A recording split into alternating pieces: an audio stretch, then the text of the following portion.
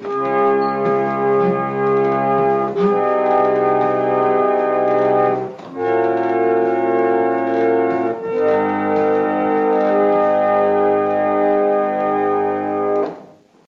and welcome to Ipse Dixit, a podcast on legal scholarship. I'm your host, Brian L. Fry, Spears Gilbert Professor of Law at the University of Kentucky College of Law. My guest is Joan Howarth, Distinguished Visiting Professor of Law at the University of Nevada, Las Vegas, William S. Boyd School of Law, and Dean Emerita at Michigan State University College of Law. We will discuss her article, First and Last Chance, Looking for Lesbians in 50s Bar Cases, which is published in the Southern California Review of Law and Women's Studies. So welcome to the show, Joan. Thank you. So I really thought this paper was exceptionally interesting, and I never would have imagined that like a paper like this would even be possible to write in some sense. Incidentally, it was, you wrote this paper some time ago. So I wonder if you could just start by introducing listeners to the subject matter of the paper and how you came to realize that it was actually a kind of repository of archival information you could draw on. Sure. The paper is about litigation related to the alcohol licenses of gay bars in California, in the Bay Area in the 1950s. And I don't remember how I first came to the particular cases, but I know that part of the freedom and the joy that I had in my work as a law professor at that time at Golden Gate in San Francisco was the idea that I really got to follow my own path in terms of whatever I was going to write about. And so this project, like pretty much all of my writing projects, was really about making sense of things that matter to me and using the voice of a law professor to be able to do that. And so it is actually interesting to think about the fact that for me, it's interesting to think about the fact that I had no restrictions or limitations. I was, at that time, at that law school, it was a great place for me because there was no scholarly culture, in a sense, to have to fit into. I was helping to create that. And so whatever I wanted to do was exactly the right thing to do. And I really was working for myself. So when you wrote this paper, did you feel like the form that the paper ended up taking was unusual among kind of legal scholarship at the time? And maybe you could talk a little bit about sort of the approach that you took in writing the paper. There's a really interesting, very personal voice to it, which I appreciated, but it's also very much a kind of a storytelling piece. I wanted to write as a lesbian and as a lesbian law professor whose lesbian identity was important. And I wanted to, so the purpose of the piece was really to honor the men and women who had come before, right, in gay and lesbian life. And so the goal really was to elevate, honor in some way those people. And then the next goal was to try to think a little bit more about what the category of gay and lesbian means, right? And so I was purposefully provocative in the piece about pushing against that as a category, pushing against the boundaries. So I think probably the most, I don't know if anything in a law review article can be called outrageous, but if I can claim that, the most outrageous part was probably what I used about J. Edgar Hoover in a completely unauthorized biography and sort of purposefully scandalizing biography of J. Edgar Hoover. There was language about some outrageous behavior by J. Edgar Hoover. And so I was sort of using J. Edgar Hoover and the men and women in these cases and me as a group that had mainly differences, but that are all part of what we think of as this category of gay and lesbian. And So that's I think part of what was unusual about what I was trying to do. So maybe you could talk then a little bit about the cases that you used to structure the narrative in the piece. Sort of what happened in those cases? Who were they about? What were they about?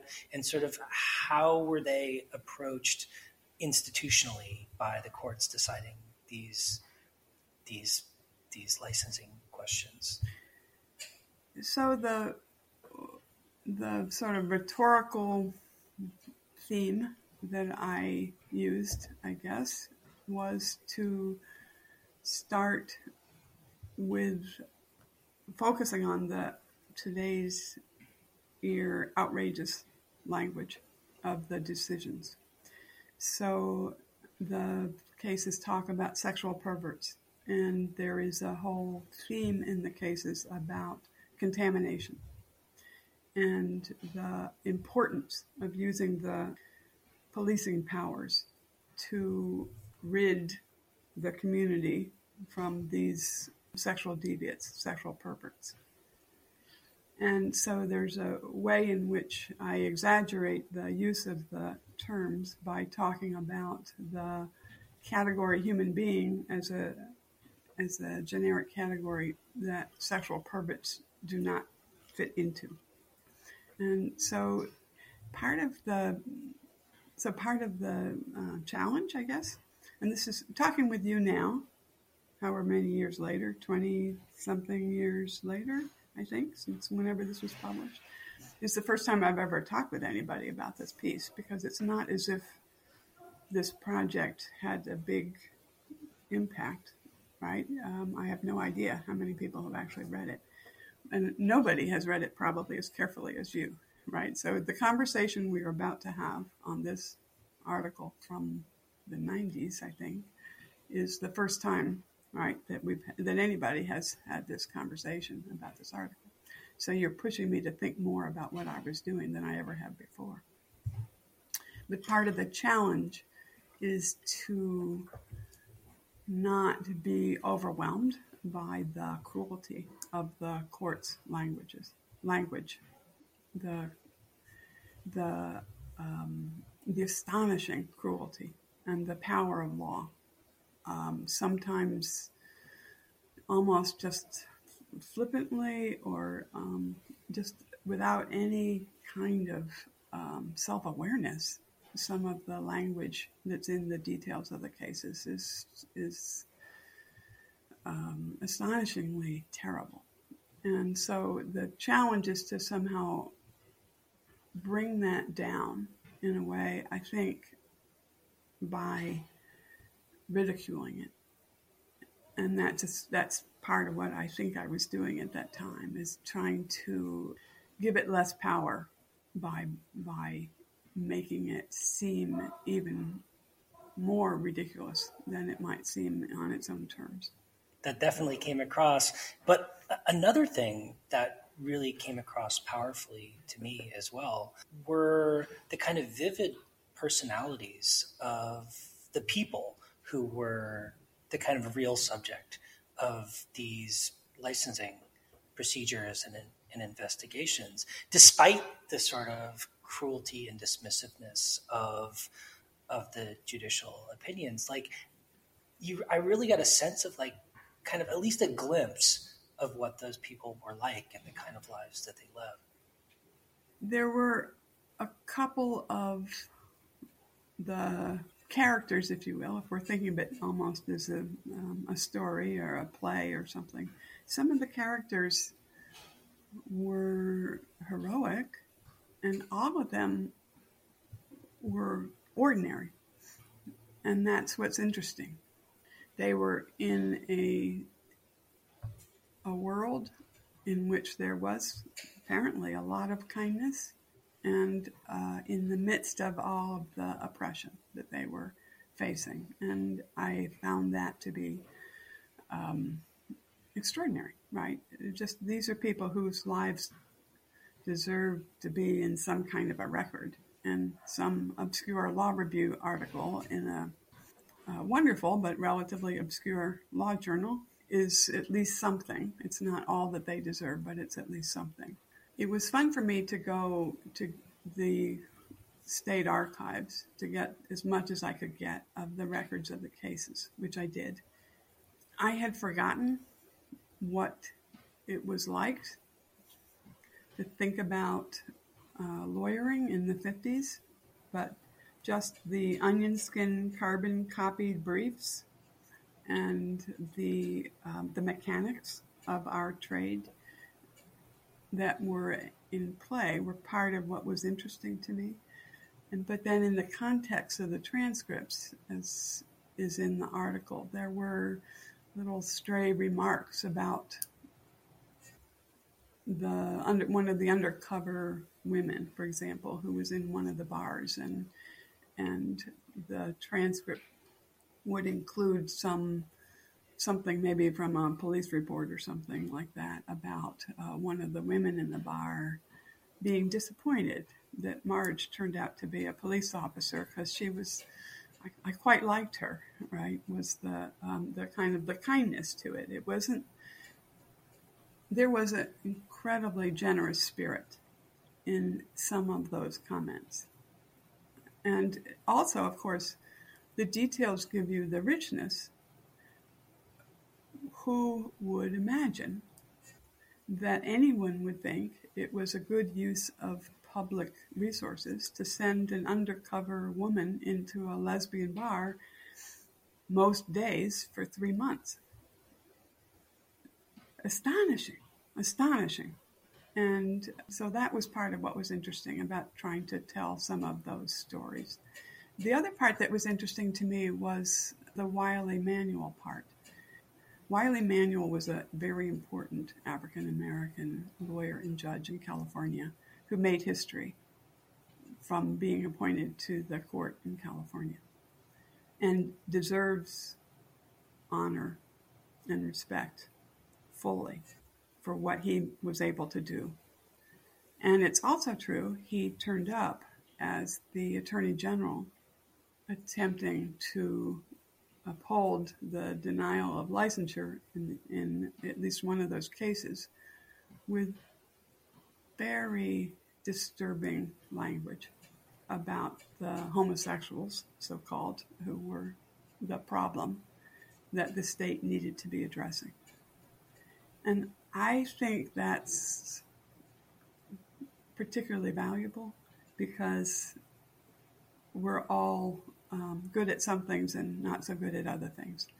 And I think it's quite possible to give somebody honor for what is honorable and impressive and remarkably wonderful in someone's life at the same time that we can be critical and hold up some of what they represented in terms of the weaknesses of their lives and the weaknesses of their time. I couldn't agree more, and I think that really comes across in the article.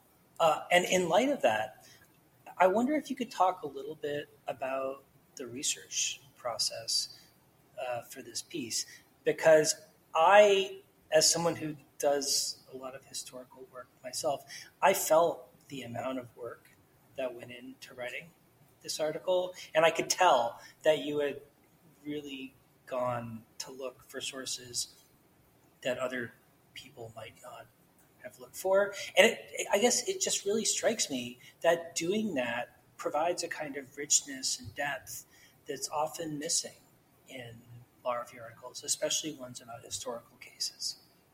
The richness is in the details.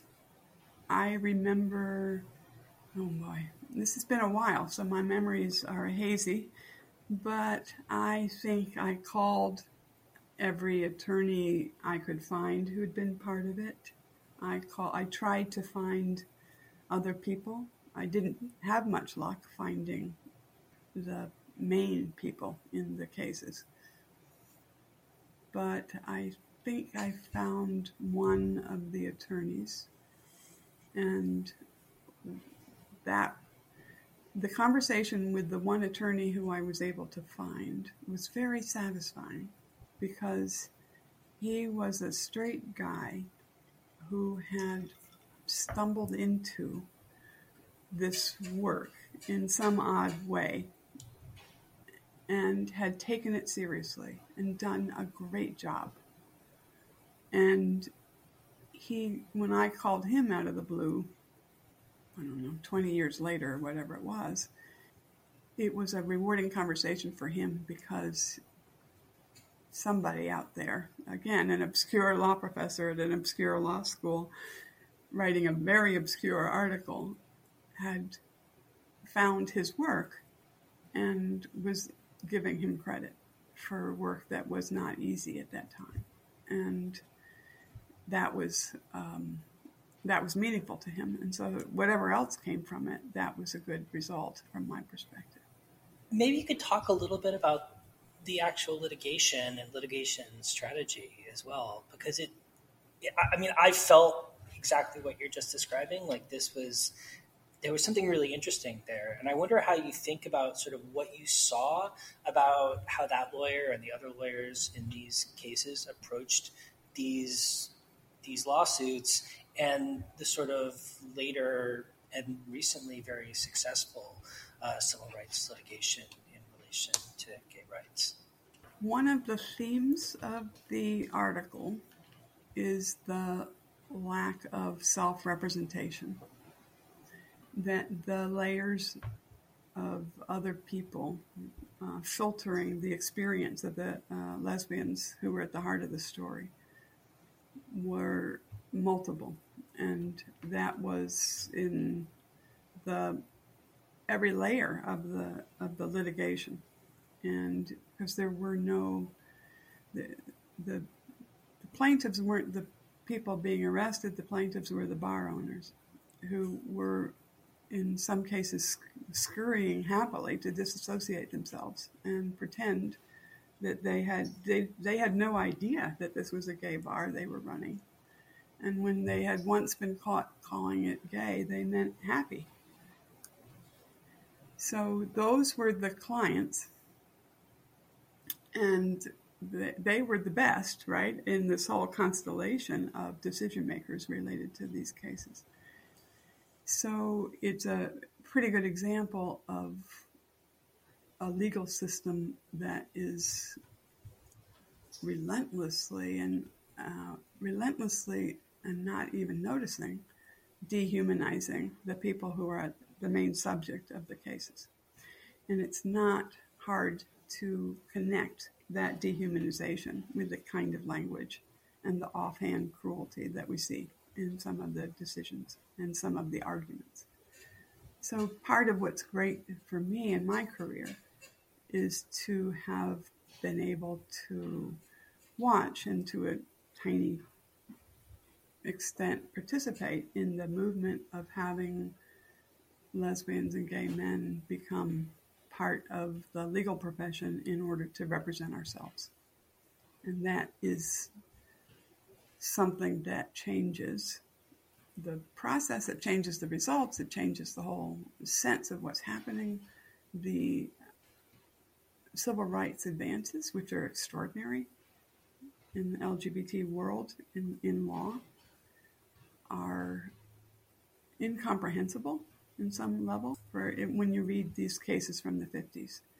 And the fact of the legal profession itself becoming less hostile to lesbians and gay men was a precondition for any of these other civil rights advances, I think. Yeah, I mean, one thing that really struck me reading your essay was how it so kind of vividly brought to life, like, one small sliver of what it was like to be a lesbian at that point in time in that particular place, and the way that the people you described were talked about and the way that they talked about themselves. It was like seeing something forgotten and like reviving at least one little glimmer of what that lived experience was really like. There was an important literature at the time that I wrote this law review article that had emerged about lesbian life historically in the United States. And the books that I was reading, in a sense, for pleasure, that are cited, I think, in the footnotes, were part of the inspiration to think more deeply about these cases from California. And I think part of what would be interesting to folks today about this particular set of stories is that this is the Bay Area of California. This is the gay Mecca. This is a place that in the 50s, lesbians and gay men were coming to, were drawn to, because of its relative freedom. And still, even there, the city of Oakland had laws that made it, is it possibly true, it was criminal to have 3 articles of clothing of the wrong gender on. Does that mean that Oakland, San Francisco, this is not what we think of as the backwater, desperate areas of gay and lesbian oppression. But that's what was happening in, what I was writing about is what was happening in Oakland and San Francisco. So we can only imagine what was happening in other parts of the country at the same time. I noticed that when I was reading the article, that you had these really interesting references to a range of kind of non-law publications that really seem to inform the voice and perspective of the article. I wonder if you could talk a little bit about that and whether maybe you have thoughts about how other legal scholars might kind of use interdisciplinary, to put it broadly, kind of scholarship in the same way to inform the work that they're doing and better understand the sort of meaning of what the kind of the social problems that they're writing about. Legal scholarship suffers if it's isolated from the rest of the world, which it often is. And I think I had the advantage of having a culture, kind of a lesbian subculture, that I inhabited and inhabit to the extent that that culture still exists, which is another interesting question. But at the time that I wrote this, at the time that I went to law school, in the 70s and the 80s and the 90s, I had one foot in being a law professor, and I had one foot in being a part of a women's culture that was a lesbian culture. So when I became a law professor, if somebody said Dworkin, I assumed they meant Andrea, not Ronald, right? And that was a really valuable place to be situated because it meant that I brought some skepticism to the pre-existing world of legal education and legal scholarship. And it also meant that I had other worlds to draw on. So it would be a mistake to think of those other references in the work as references that I looked for research. That was what I was reading. That was what I was. That was how I was understanding the world. Those were important parts of my life and my identity and my culture. And so a little essay like this is as much an attempt to make sense of my life as anything else.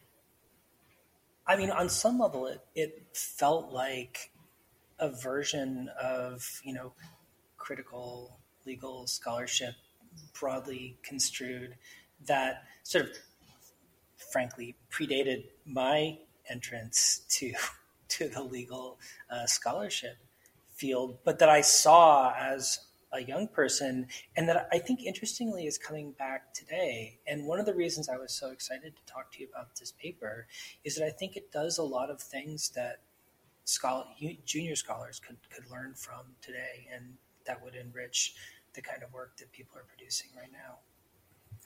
Thank you. That's very generous. When I am lucky enough to be able to go back at some of my work that I had done such a long time ago that I've now mainly forgotten it, and it seems good, the explanation that it was good is that I was writing for myself. And that is an extraordinary privilege, and I took full advantage of it. So the writing about all these subjects that were of interest to me was great because I could bring my full self to it. And when I have been in a position, which I often have been, of trying to give advice and encouragement to junior scholars, I always want to know, what do they care about? What are they passionate about?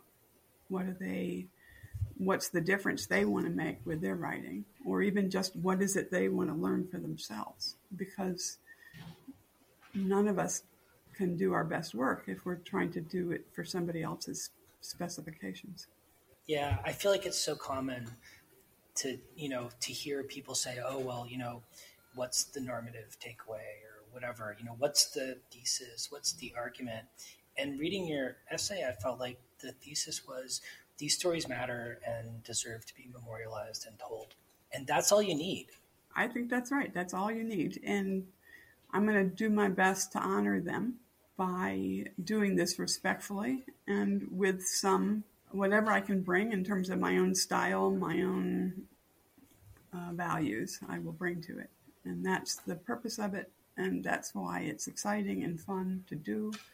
And it's almost secondary that what happens with it. It's certainly, for example, what I'm trying to do is something I think of as much larger than anything that would fit on a metric of scholarly impact, because I'm trying to do something very different. And it makes me sad to see scholarship or legal scholarship shrunk down as if it becomes bigger if you can just give it a number. It's so strange and sad, but I understand that's the world that we're living in, but I'm very happy to not have had to live in that world for myself most of my career. Well, Joan, thanks so much for coming on the show to talk about this excellent essay. I really hope listeners will check it out because it's a great paper. The stories are amazing, and we only had a chance to really kind of talk obliquely about a lot of them. So I really encourage people to check it out. Thank you, Brian. I really appreciate it. And as I said, we should all just hope that somebody is interested in what we write 25 years later. It's pretty exciting for me. So thanks a lot.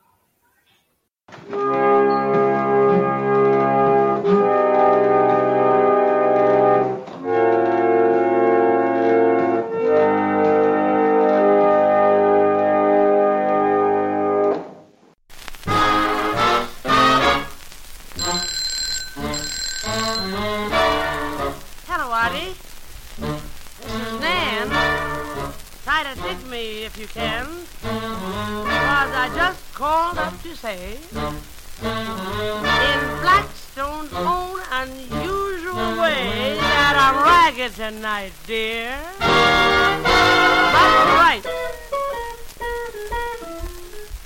I just called up to tell you that I'm ragged but right. Thief and a gambler and I'm drunk every night. I eat a porterhouse steak 3 times a day for my board. It's more than any ordinary girl can afford. I got a big electric fan to keep me cool when I sleep. A big handsome man to play around with my feet. I'm just a gambling woman, a rambling woman, drunk every night. I just called up to tell you that I'm ragged but right. Roll over, baby, you're better on the other side.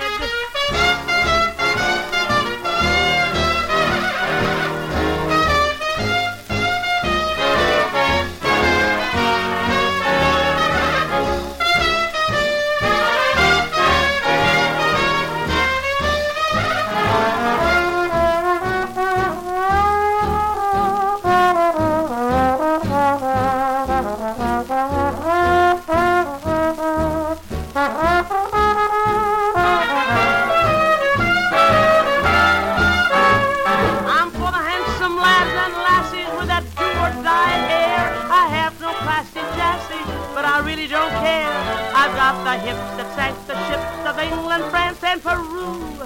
If you don't like Napoleon, it's your Waterloo. Let's take a 40-minute intermission in a V8. I'd like to make it longer, but I've got a late date. My motto has always been gone with the wind, so let's breeze it tonight. I just called up to tell you that I'm ragged but right. Roll over, baby, the customer is always right.